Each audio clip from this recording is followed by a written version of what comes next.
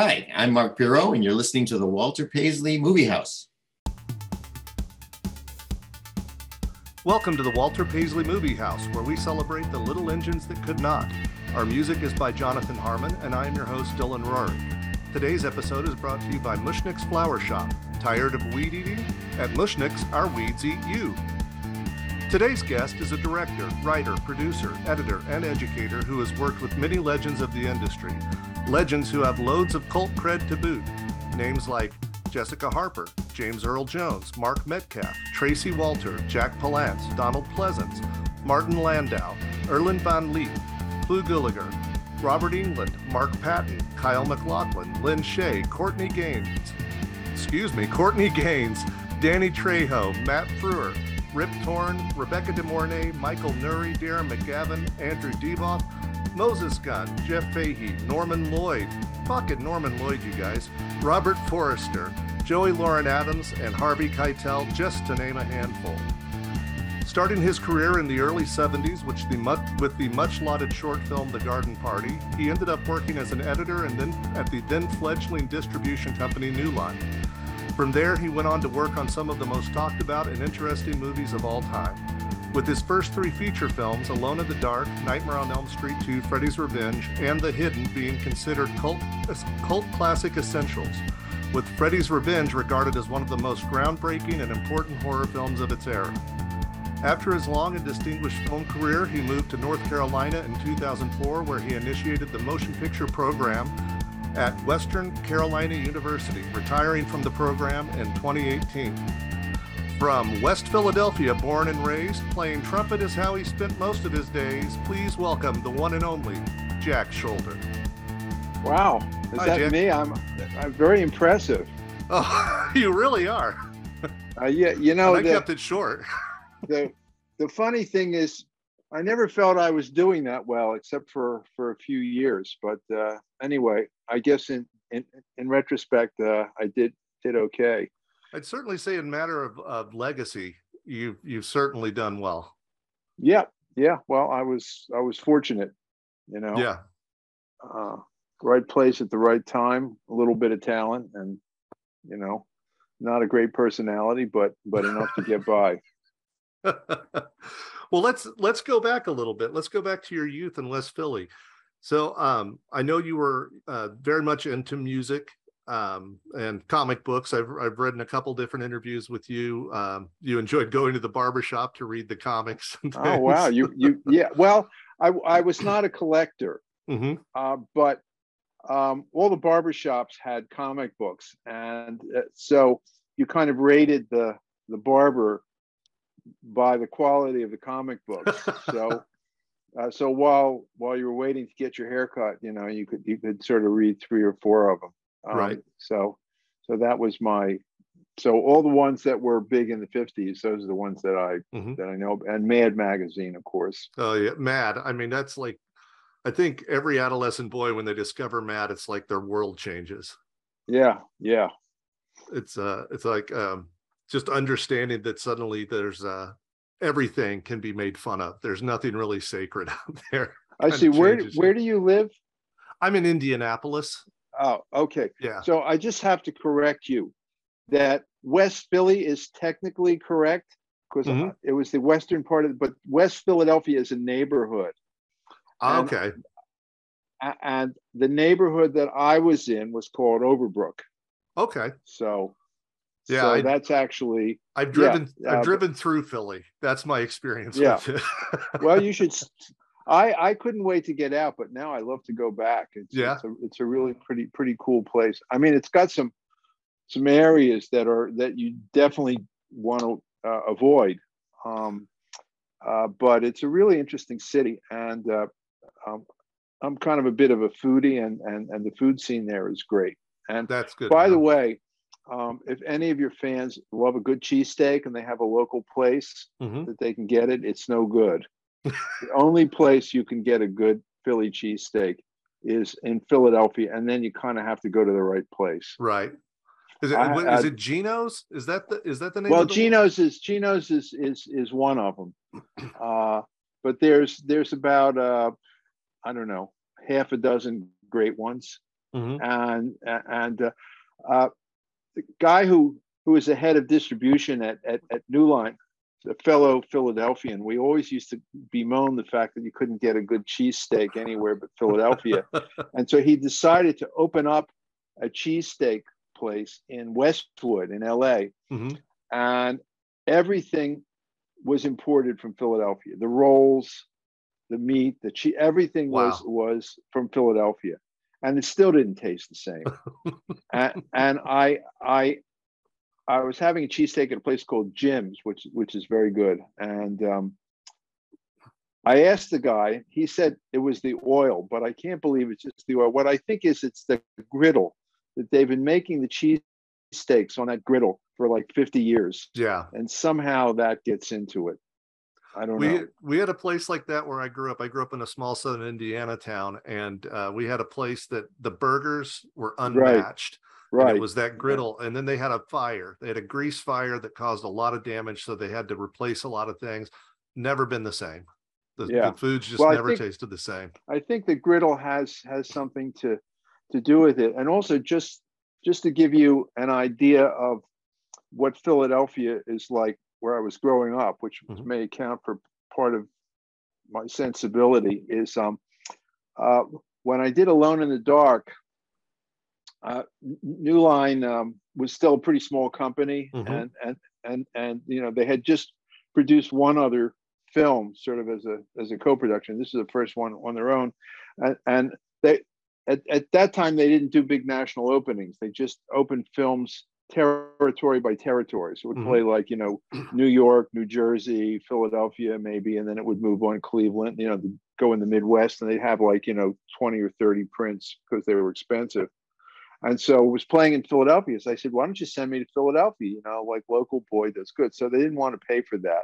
So I said, look, you know, a train ticket's like $25 for a round trip, you know. And so anyway, so I went and they arranged for me to meet called the sub distributor in Philadelphia to take me around to do publicity. And they said, well, where do you want to go for lunch? There's this nice place and that nice place. I said, well, there was this place next to my high school called Dave's that made steak sandwiches. It was a steak shop. Wasn't the best, but I thought it would be fun to kind of go there just for old time's sake. Sure. And it was across from the high school, and I hadn't seen it in ages. And so I went, and the place wasn't very busy, and Dave had gotten enormously heavy. He would look like he weighed like 300 or 400 pounds. Anyway, so they told him who I was, and you know, he asked for a picture, and we gave him a poster that he put up, and I signed it, and all the rest of that. And I said, you know, there was this guy that used to be one of the cooks who made the steak sandwiches, and I always admired him. He was this really good-looking young Italian guy, you know, very handsome, beautifully combed hair, and he had like a white stuff. And there was like not one drop of grease on it. And it looked like he had starched and ironed it and didn't have any grease. And he would have one hand on his hip and he just kind of flipped the steaks. And I thought he was like the coolest guy. And he said, oh, well, you mean Donnie? And I said, yeah. I described him. I said, yeah.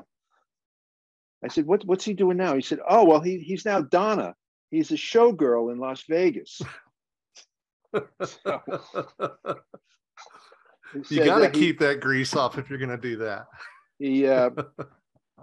That apparently while he was flipping steaks, he met a lion tamer and he ran off with the lion tamer. That's awesome. So anyway, that's where I come from. That's a fantastic story. I like that. So you're in Philly growing up. Were you into movies as a kid, or is that something I know you've said in when you were in Edinburgh, Scotland, you started to really kind of look at it more as with an industry mind, but as a kid, were you going to films? Well, yeah. I mean, I went to movies like everybody did, you know, the Saturday matinees, and, you know, double features. What was your neighborhood theater that you went to? Well, there was one called The Win. And, you know, Saturday mornings, you know, my mother would drop me off. It was near my grandmother's house. You know, it was a couple blocks from my grandmother's house. And she'd drop me off, and it would be fall into, they'd have like a Hopalong Cassidy short, and Yeah. then they'd have, some movies. And uh, when I got a little bit older, there was another theater that specialized in just showing foreign films, a lot of British films, like Peter Sellers comedies and those sorts of English movies. It was a smaller theater, and when I got a little bit older, I always enjoyed going there. It wasn't that crowded, and there were really interesting movies. And it was actually the place where I saw The Wizard of Oz. Oh, cool. When I was really young, which scared the crap out of me. That was the first time I saw it, was on the big screen too. Yeah. At a revival house. It was great. Yeah. And then the other thing that I saw there was first Ingmar Bergman movie. I walk in and there's this guy sitting on the beach playing chess with death. And I thought, holy cow, you can actually do this in a movie? And, I was totally captivated. That's an incredible film. It is. It's just, there's a line in that movie that has stuck with me since the first time I saw it. It's when they're playing chess. He says, I'm going to lose it now. We make an idol of our fears and call it God. And I just remember when I saw that line, I'm like, I don't know what that means right now, but someday I'm sure that'll make sense to me. Yeah. Well, anyway, so that kind of started me on a whole other track, and then I started to look for foreign films and art films and films that were more than just a good time. Yeah. So I mean, I really liked literature. I was an avid reader, and I ended up majoring in literature, English literature at university. So that kind of fit in with all that, because it is sort of literary in a sense that it it tells a story. Yeah. So you were into music as well, and I know you were original intent was classical musician. In fact, I read a quote from you where you'd said that you wanted to be a classical musician, but it's a difficult life, so you decided to become a writer. Which made me laugh. It's much easier to be a writer. Well, you don't have to hit a high C, right? Yeah, in order to be a writer. I get that. Although I actually stuck with the trumpet, for a lot of years. Is it true you're on the score for the score for what was it, 12 Days of Terror, the movie about the shark attacks? Oh, that's fantastic. Yeah, I read that, but I couldn't confirm it. Well, there's a couple little tasty trumpet solos in there. Okay. If you hear a trumpet, there's a scene where they're loading a victim of a shark attack onto a train, and there's a sweet little trumpet solo. That's me. I also played on Supernova, which which is a film that I took over from Walter Hill, and then Francis Coppola took it over from me. And I hired the composer, and I'd stopped playing for about 15 years, and so I said to the composer, since it was a big orchestra, I said, how many trumpets are you writing for? And he said 3. And I said, could you write a 4th part that's not too hard, and I'll start practicing? And he said, okay. And so I sat in with some of the best trumpet players in the world, I guess. Wow. That was fun. How would you compare the intimidation of that to the intimidation of, let's say, your first day on set for your first feature? Let's say you're walking up to Donald Pleasance and about to tell him what to do. Where would you put your intimidation factor between those two? Well, in the days when I was playing really well, I had a lot of confidence. Toward the end of my playing career, which was 3 or 5 years ago, maybe, we were playing one piece that had like a big difficult trumpet solo, and my hands were shaking so much I couldn't tie my bow tie. It took me about 5 minutes to get it tied. People would say to me, for the premiere of my film or the cast and crew screening or something like that, they said, are you nervous? And I said, no, you never played trumpet in an orchestra. Right. I mean, if you have a hard thing to come in, you can really embarrass yourself. And then, Yeah. you tense up and your breath tightens up. And if your breath isn't good, you can't hit the note. And it's, Yeah. so I'm a musician as well. And it's one of those things where when you're on stage making music, where it's just that you feel so alone in that moment, that I understand those nerves. Yeah. Well, I mean, it's also, one of the great feelings. I mean, I love to rehearse more than I love to perform, because Wow. I got to play the music and there wasn't any pressure. Well, again, in the days when I was really, when I was younger and I didn't have much fear and I was pretty good, I did enjoy performing. Yeah. But yeah, a little scary. So you decided to get your degree in English Lit. What led you to go to Edinburgh? Were you there on a study program? Yeah, it was a year abroad, and Okay. they had some of the most famous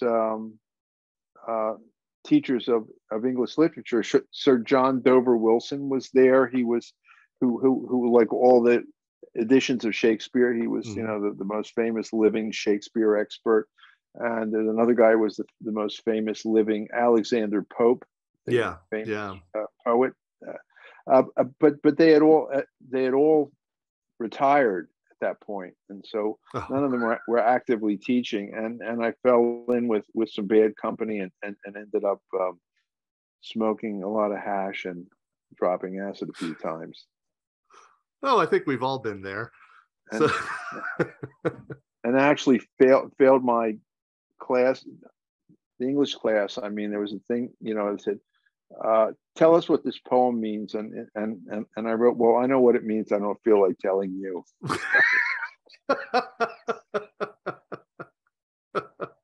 Means too much to me than to prostitute myself for a grade. So, youth. It's a beautiful city. I've been able to visit there, and it is a gorgeous city. And I can imagine it's in your 20s. It's probably very easy to go get lost in there. And fantastic, yeah, beautiful place. Yeah. Well, it was there that you kind of made a switch looking into films, and you've talked a lot in other interviews about the French New Wave, a lot about the auteur theory. Sidney Lumet, I know, is one that you love. What is it about those films that spoke to you so much at that time? Well, they were humanistic films. They were like great novels that, they were about the human condition, and those sorts of things. And, I found them like I found literature, very, very moving. I didn't understand a lot about how movies worked, the way I do now, but I found that that they really moved me. That when I was walking out of the theater, I felt different than I felt when I walked in, and also, Renoir, those movies at that time, they were 30 years old, which is older than The Godfather is now, right? But I could relate to them, and then the films of Truffaut and Godard. I mean, that was right what was happening. It was a whole new way of looking at film, and like Jules and Jim, about this romantic trio, and it was kind of like what life was like. So I was very attracted to that. Identified with those movies. Where were you seeing these? At a lot of revival houses? I know Corman. I think it was Corman who was the big one to start bringing these in as a distributor, bringing these to the States, and he was getting them out in revivals. Yeah. Well, yeah. I mean, after I graduated from college, I moved to New York, started getting some work as an editor, And there were, a half a dozen revival houses, and I basically just, saw everything that was playing. So that was those are my film schools, Right. So I ended up seeing a lot of films that if it was now and it was Netflix, I never would have seen because I never would have picked them. Right. But things like there's a great Polish director called Andrzej Wajda. Yeah, I wrote him down. I knew you were really into him, and I enjoy him as well. Yeah. Have you seen Ashes and Diamonds? Masterpiece. That one I haven't. I've seen. Oh well, that's his, so many his of most his famous. films. Man of Marble, Man of Iron. But Ashes and Diamonds is just it's a masterpiece. And one of the great directors of actors, I think, in the history of film. But I mean, probably never would have seen his films. Some of the more unusual Hungarian directors. So it's interesting. It's a topic that comes up on this podcast a lot, is the idea of back in the day, you'd go to a movie theater and see something just because it was there. You may not even know if you're going to like it or not. And now it's I call it disposable media, because you can just go see a little bit and think, oh, I've got it now, and leave it be. There was something to that thrill of the chase there, to go out and find this movie you've heard about and keep chasing down that director and trying to find their films. Right. Yeah. Well, it was always interesting when you saw a movie by someone interesting, Alain Resnais, and then you'd say, well, gee, there's another Resnais film. I've never seen that. I got to go see it. I mean, it's kind of like, dealing with film students. A lot of those older films, none of them have seen them. But well, anyway, that was how I really learned how to make them. I didn't go to film school. In my teaching job, I was the only full professor at the university who'd never taken a single course in the subject, which didn't make me too popular among people who were spent 15 years getting a doctorate and then were getting paid half of what I was getting paid. I wasn't too popular. You earned it. It's, there's a lot to be said for the School of Hard Knocks, and to start out in editing without everything I've read, it just kind of like you just stepped in and said, oh yeah, I could do that, and then figured it out. Well, yes, that's pretty much. Yeah. If I really had a talent for anything, I think editing. I mean, I was a very good trumpet player. I think I was a pretty good writer, but I think editing, editing brings together music and story. Music, not necessarily in the sense of actual music, but it works like music. It occurs in time.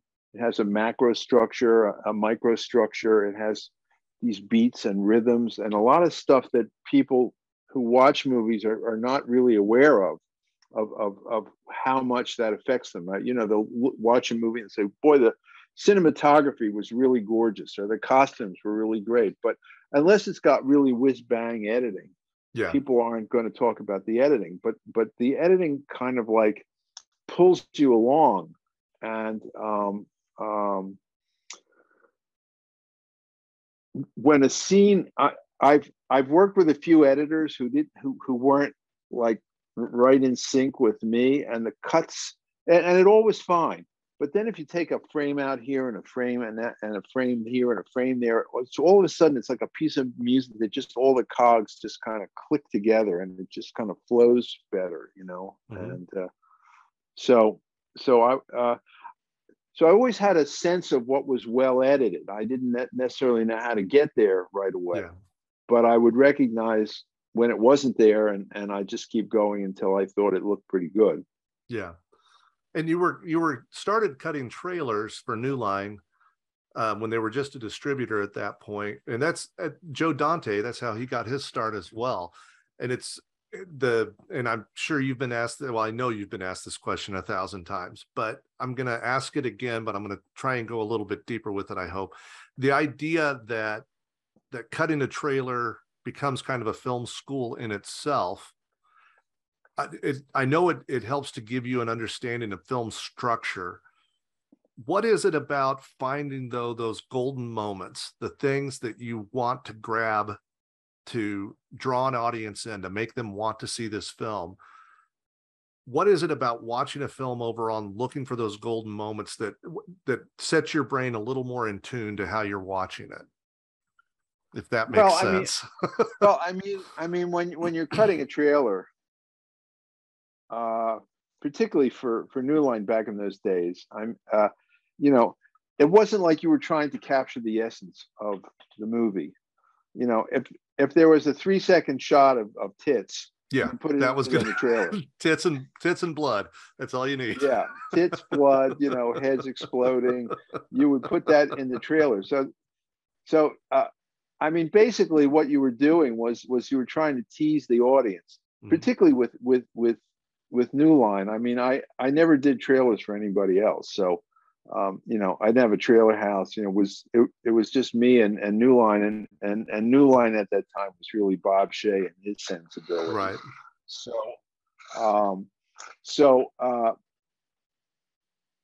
a lot of times the trailers would lie about what the movie was all about. You know, that it would, you know, there was a movie called The Working Class Goes to Heaven by, it was some like leftist Italian film director. And it was this guy, and he's working in a big factory, and he loses a finger in an industrial accident. He becomes radicalized, and he leads a huge strike. And so they retitled it from The Working Class Goes to Heaven to, the character's name was Lulu. They retitled the movie Lulu the Tool, and they had me redo the trailer so it seemed like a kind of a fun time. You know, that all of the political stuff was taken out of, you know, like revenge for losing his finger, and you know, it had. I mean, if there was any you know, socially redeeming content, we cut that out, you know, because that didn't sell. But really, what was interesting was to kind of see how things were done. Like, especially, I mean, if it was a really good movie, it was hard to do a trailer for it because it didn't have all these little pieces that you could throw in. You know, it would have a longer, more subtle storyline, you know. But, you know, if it was a Street Fighter with Sonny Chiba, right, then you could pull out all these fights. And so it was interesting to see how they made these things happen that never really happened just by editing. You know, it was sort of Eisensteinian editing tricks. And I mean, basically, you would take a 100 and some minute movie, and you would take a certain point of view about what it was about, which, as I said, wasn't about what the director thought it was about, but what the distributor thought would sell, and remake the movie as a 2.5 minute movie, you know, that told a story, but that told a different story. And so kind of seeing how these films were constructed was, you know, it was, as I've said in some other interviews, it was like taking a grandfather clock apart and putting it back as a wristwatch. Yeah. You learn a lot about clock making. I read where you were talking about that, just the idea of not just looking at that film as a whole and breaking it all down, but also going back to your early point about the importance of editing, the seeing not just the structure, but the puzzle of it, how you take all of those disparate pieces and put them together in a way that makes sense. That must really start to become much more prominent for you in your head as you're editing these things down to trailers. Well, yeah, I mean, the way that I would do it, and I, you know, professionally, I was mostly editing non-narrative, non-scripted stuff, you know, and again, you have all this material, and you're trying to find a story in that material. You know, I might find one story, you might find a different story, you know. But trying to then tell that story in a way that the audience can get it. one of the things working with students and seeing the mistakes they make is they tell the story so they get it, but they don't necessarily tell the story, and their friends get it and their friends think it's terrific. And I said, well, take it to the film school down the road and see what those students think of your film who aren't your friends, and would like to see you fail, so that's, I mean, someone once said that what a director really directs is the audience's attention. So, that's part of what you do. And the documentary stuff also really was very helpful, because I was raring to do narrative, but I wasn't getting hired to cut features. In LA, most people are cutting narrative, but in New York, it was only like the top people, the people who were cutting features, were the D.D. Allens and the Ralph Rosenblums of these superstar editors, and the rest of us were cutting other stuff, and I did like cinema verite kind of documentaries, and it was really great because you learned how to make a story out of something that it was kind of found footage in a way. I mean, it wasn't found, but a lot of times they would shoot whatever they thought was interesting and not necessarily have a story. It also, I could take any two pieces of film and cut them together and have it flow, as opposed to whoop, what just happened there, right. So I learned lots and lots of tricks about how to make stuff work. That's held me in very good stead when I started cutting scripted stuff, which was like, the editing was a piece of cake compared, well, for the most part, compared to cutting a documentary where there was no script at all. Yeah. And it sounds like you just kind of had a natural knack for it, to be able to jump in and just kind of do that. Well, like I said, story and music. Were you on an old flatbed at that time? Yeah, I was. My preferred method was a Steenbeck. I didn't like the Chem. I really liked the Steenbeck. The Chem was what people in Hollywood used, and of course the Moviola. I cut a bunch of things. The trailers I mostly cut on a Moviola, which was basically, I kind of liked it because Moviola has two motors. It has a sync motor that runs at 24 frames a second, and it has what's called a wild motor that you can step on the pedal and it goes faster or slower. And the wild motor always sounded like my grandfather's sewing machine. He was a tailor.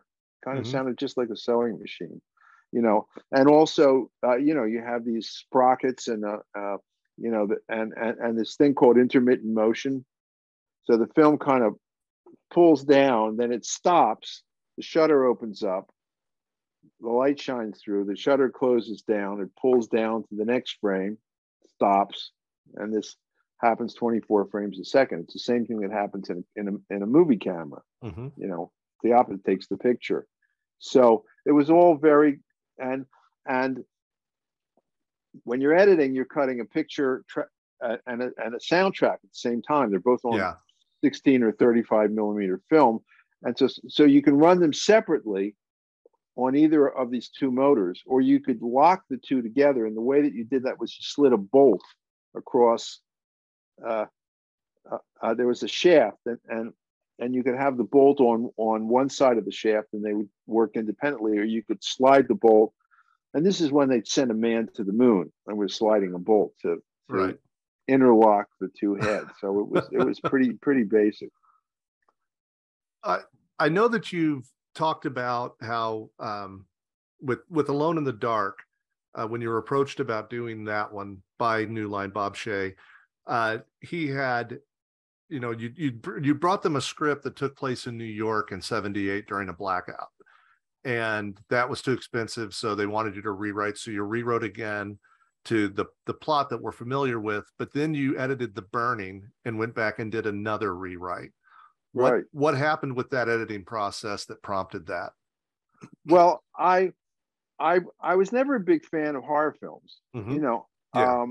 I saw all the creature features, uh, that were like the midnight, or that would play like late on a Friday or Saturday, and Yeah. Zachary or one of those. I was going to ask if you were a guys. Zachary guy.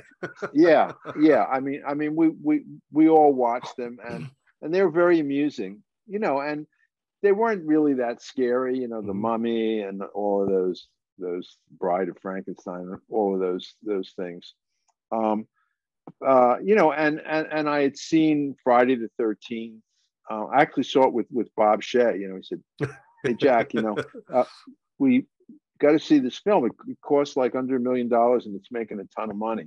And he was very impressed by that. But I really didn't deeply understand the genre, and I really didn't fully understand like how suspense worked and things like that. That wasn't really part of the documentary stuff. And with the trailer, you're not really building suspense. You're just going bang, bang, bang. It's really surprise. So I learned a lot about how to build scares. And actually my trailer background came in handy because there were some shocks and things like that, and other things where these things were made in the editing. Like, I mean, there's this scene, if you go on YouTube, you can see it, where these kids are out on a raft. The canoe scene. There's a canoe. Yeah. And this canoe is just sort of like sitting there, and all the kids saying, "Hey, cool, there's a canoe out there. Let's," and everybody saying, "Something's bad with that canoe. There's something wrong with that." You just don't, you don't put the knife on the table unless you're planning to use it in Act 5 or Act 3 or whatever. So they're paddling away, and then when they finally get there, this guy jumps up with a pair of garden shears, hedge clippers. Yeah. And Tom Savini was doing the special effects, and he had a couple of these foam hands that really looked like shit. I mean, they were not well made. They were just like, they almost looked like the kind of things people use in football games. I mean, they were very crude, and he painted them pink. And there's a scene where one of the kids says, "No," and he puts his hand up, and then they had just a shot where the hedge clippers would clip these fingers, and the fingers just flew off. And if you used 4 seconds of it, it was like, holy shit, this is you felt like you saw the kid's fingers get chopped off. Right. Because it was so fit. You just saw this thing that was the same color and general shape as his fingers go flying out of the frame. Yeah. There wasn't even blood, I don't think. But it was just this, that little, 4 or 6 seconds of film. There's a series of films about editing, and Steven Spielberg talks about editing Jaws, and he said he always wanted to put more. It was so hard to shoot the shark that he always wanted to try to get like every last frame of it. And his editor, who was very, very good, very experienced, well-known editor, it was would say, no. Was it Dede Allen who did that one? No, it wasn't Dede Allen. God, she was a famous editor, and she edited most. That's why I was thinking Dede Allen. She's been doing it for Well, Dede Allen worked out in New York. Yeah. Verna Fields. Verna Fields. Yes. Verna Save Fields. me a Google. And Spielberg said she would always say, no, you can't. And he, and they put one more frame in, it wouldn't work. And you took the frame out and it worked. Yeah. But so I learned how to build suspense and how to build scares and make the scares work. And I didn't really come to this formulation until later. Well, maybe I did. There's this book called Hitchcock Truffaut that was sort of my textbook, if you will, where Francois Truffaut talks to Hitchcock about all of his films, every single film that he made, and he's very knowledgeable. Francois Truffaut was a film critic and a huge Hitchcock fan, which I am also. I've seen all of his films at least once, and many of them more than once. And Hitchcock in that book talks about the difference between suspense and surprise. Bomb under the table. And right. Yeah. So, yeah. So for your listeners, surprise is two people are having lunch. A bomb goes off under the table. That's surprise. Yeah. Suspense, someone puts a bomb under the table. Two people sit down to have lunch. Yeah. And when you've got suspense, you can draw it out. You can really drag it out. So the scene in Alone in the Dark where the babysitter Bunky is on the bed, mm-hmm. and Martin Landau is under the bed with a huge knife, is one of those scenes. And I wrote that scene and put it into the script after I had done the burning, after I'd cut the burning. And in fact, so she's making out with her boyfriend. For those few of you out there who still have not seen Alone in the Dark, which you really should see. It's really pretty good. It's a fantastic film. And she's making out with her boyfriend, and then they hear a noise, and the boy gets up and he goes and looks in the closet, and you build up like there's somebody in the closet, and then he opens up the closet door and there's nobody there. And then he goes to walk back to the bed, and suddenly he's yanked. The hand reaches out and yanks him under the bed, and she's on the bed and she's freaked out, and suddenly a knife comes up through the mattress. Yeah. And so she backs, and anyway, this happens 3 times. Then she finally jumps off the bed. And so when I was editing it, people at New Line said, this scene doesn't make any sense. She'd jump off the bed right away. She should jump off the bed right away. And I said, well, if she jumps off the bed right away, you don't have a scene. Mm-hmm. And the longer you could keep her on the bed, the better it would be. And they always wanted me to shorten, and I always fought with them and said, no, you've got to keep it. And then, of course, when we tested the film, that was kind of like, the scene that got the best reaction of anything, mm-hmm. Because it was pure suspense. Yeah.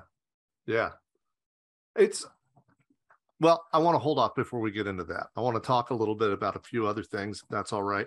I'd like to talk a little about The Garden Party. It's a beautiful little film. And I know you're originally, and I read this and it tickled me. You were originally thinking of doing it, The Hawkswell by Yates. I did it. You did do it. I actually did it. You actually managed. Okay. It was the worst idea that anybody's ever had for making a movie. Well, I'm a Yates is possibly my favorite writer. My son's actually named after him. I just really absolutely love Yates. And when I read have that, you been to Ireland? Yes, I've been to his house where he wrote in the summers outside of Hout, and it's just amazing. Sligo. Yeah, it's incredible. It just to stand there and look out at the ocean, it's just like, well, no wonder he could write so well. Yeah, I was a huge Yates fan. I traveled all through Ireland and visited a lot of the Lake Isle of Innisfree and his tomb, right? Did you see his tomb? No. Cast a cold eye on life, on death, horsemen pass by. It's lovely. Inscribed on his tombstone. Nice. So it was a horrible to do a verse play set in medieval Ireland at a Boy Scout camp near where I was in school with a bunch of people who had no idea. We just ordered the equipment and then tried to figure out how to use it. And it was all in verse and with actors who were doing summer stock nearby. It was a really bad idea. But it had this one little section where the hawk, who was played by a woman, does a dance. And I got this woman who was a ballet dancer, and she kind of did this dance. And that was all just edited. It was all kind of montage. And that was the only thing in the movie that was any good, really. Is that available somewhere to be seen? I have a print of it. I should probably get it transferred to. Should probably get it digitized. That'd be really cool. And put it up. Sounds cool. Yeah, put it up somewhere. Yeah. So then you went to do The Garden Party, which I think if you went to high school and anywhere in the US, you probably read the story. And it's a beautiful story. And your adaptation is, I just watched it again this morning. You can find it on YouTube. It was on PBS quite a bit when I was a kid. It's just so quiet and thoughtful. When you were making it, I imagine when you go on location to somewhere like that, it suddenly it just kind of changes the whole atmosphere for you as a director and probably for the entire crew. Yes. Well, I mean, we made it for not a lot of money, although quite a bit more money than anything else I'd ever done. I mean, we actually raised money, and the producer Paul Gurian went on to do a film called Cutter and Bone in Hollywood. You know, a lot of it off the strength of The Garden Party, and we found these beautiful locations. We got Beatrice Straight to be in the movie, who later got an Academy Award for Network. For basically, she was in 2 scenes in the movie, and there was one big scene where she lets her husband William Holden have it because he's having an affair with Faye Dunaway, and just based on that one scene, she got an Academy Award. Yeah, for supporting actress. She's a great lady. That's an interesting film overall, because then Ned Beatty also got his for a small scene where you barely see his face. Yeah. Well, I mean, it's, if you watch, I watched when I started teaching, I guess in like 2006, and I watched the movie again. I hadn't seen it since it came out. And I said, "Oh my God, this is actually predicted what's happening with television, like reality TV and people melting down and all that kind of stuff." It was prophetic. Plus, it's a brilliant film. It is, yeah. I mean, the scene where Peter Finch goes kind of nuts and says, you know, "Stand up," and what was it? I've had enough. I'm mad as hell. I'm mad as hell. Right. And all the windows open. I mean, it's a brilliant film. Well, The Garden Party is significant. Not only the cast is pretty incredible when you look at it with eyes in 2022.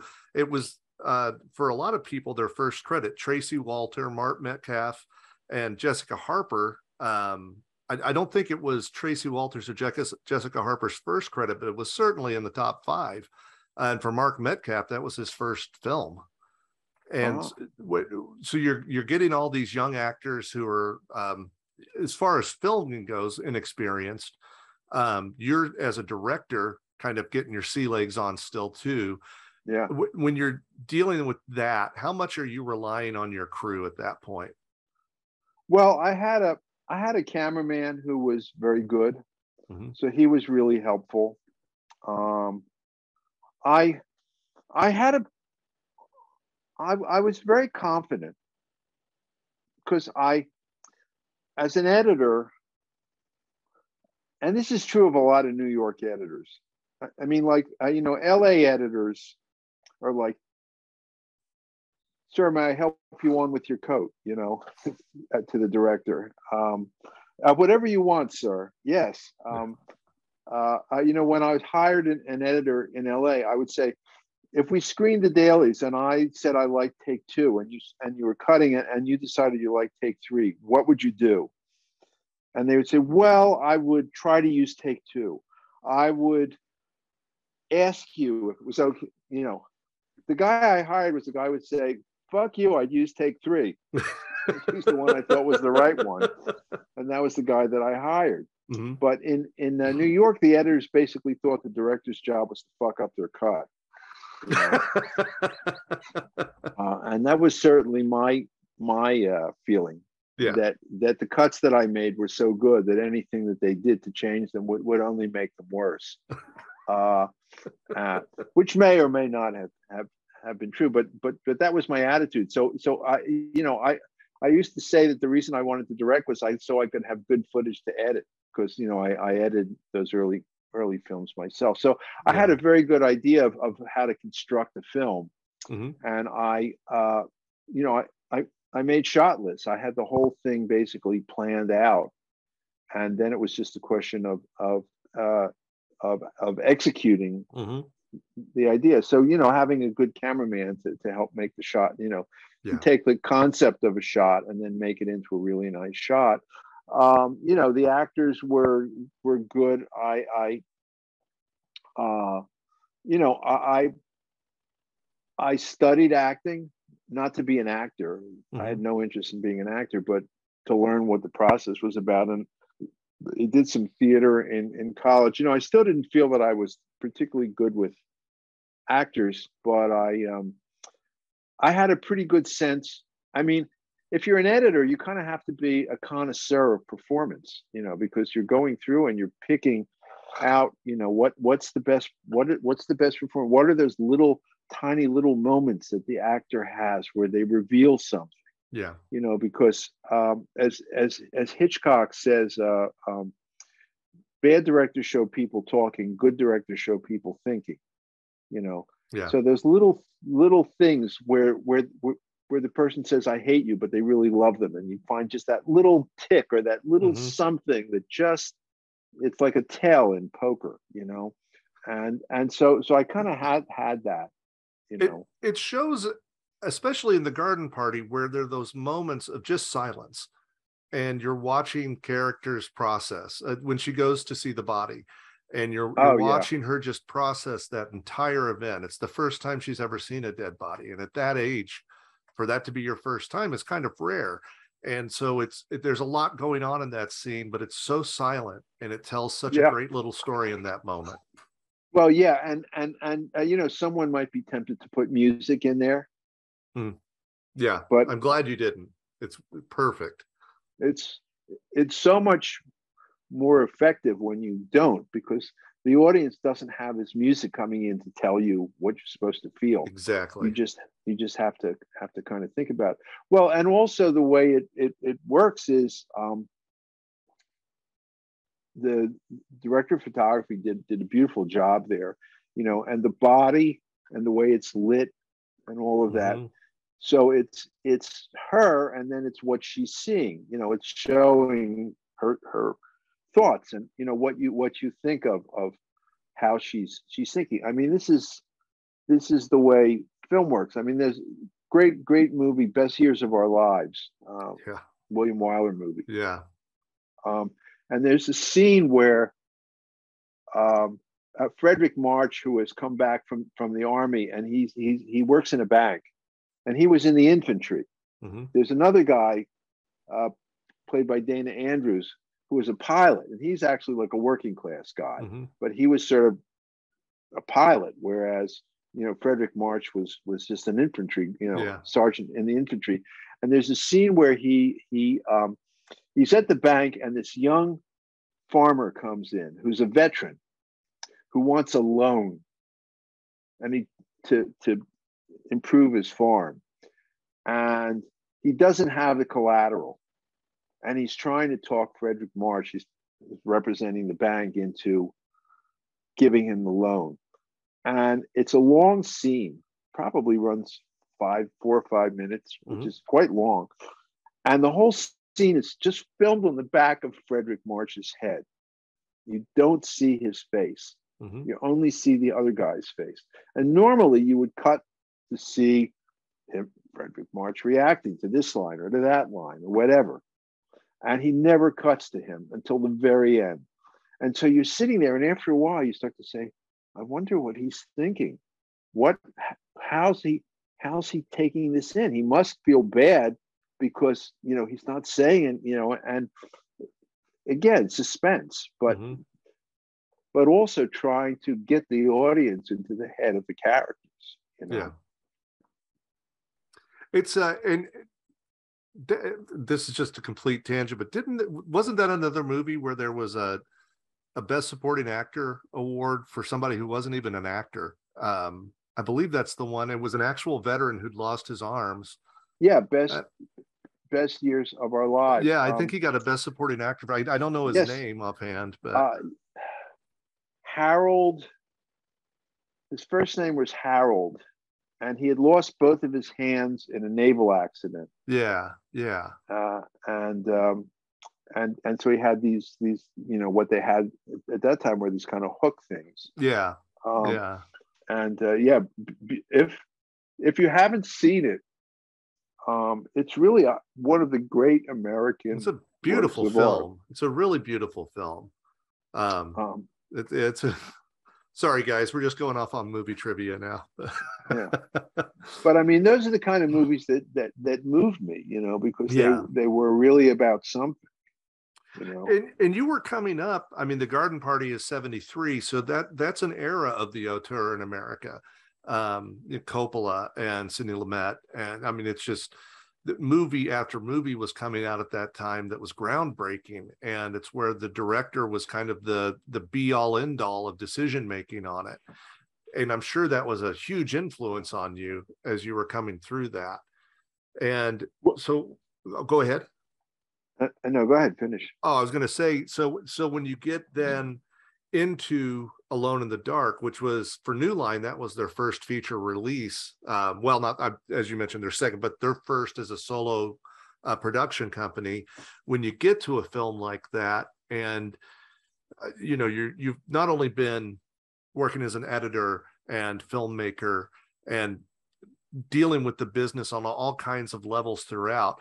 When you get to that point where now you're in charge and you're at the helm, especially being younger in that position, how much of it, of the confidence you have going into that is coming from, well, not just being East Coast, but also that confidence of youth as you're going in there? Well, I wasn't nervous at all, because I felt like I knew how to do it. Well, I'd also written the script, so I'd already kind of made the movie in my head. That's part one with Jack Sholder. Part two will be up in a couple of weeks. I hope you enjoyed it. He's a film nut, obviously. He knows so much, and all self-taught, which I think is wonderful. Please check out any of his movies if you haven't seen them. Surely you've all, if you're listening to this podcast, at least seen Nightmare on Elm Street 2, and Alone in the Dark, I would hope. But The Garden Party is a nice change of pace movie to check out. Like I said in the podcast, it's on YouTube. I do recommend it. That's about it, guys. Get back out in the world. Enjoy it while you can. Fall weather coming. Halloween's right around the corner. When you're out there, take care of your servers, because it's the Walter Paisley Movie House, and we do not piss on hospitality. Talk to you next time.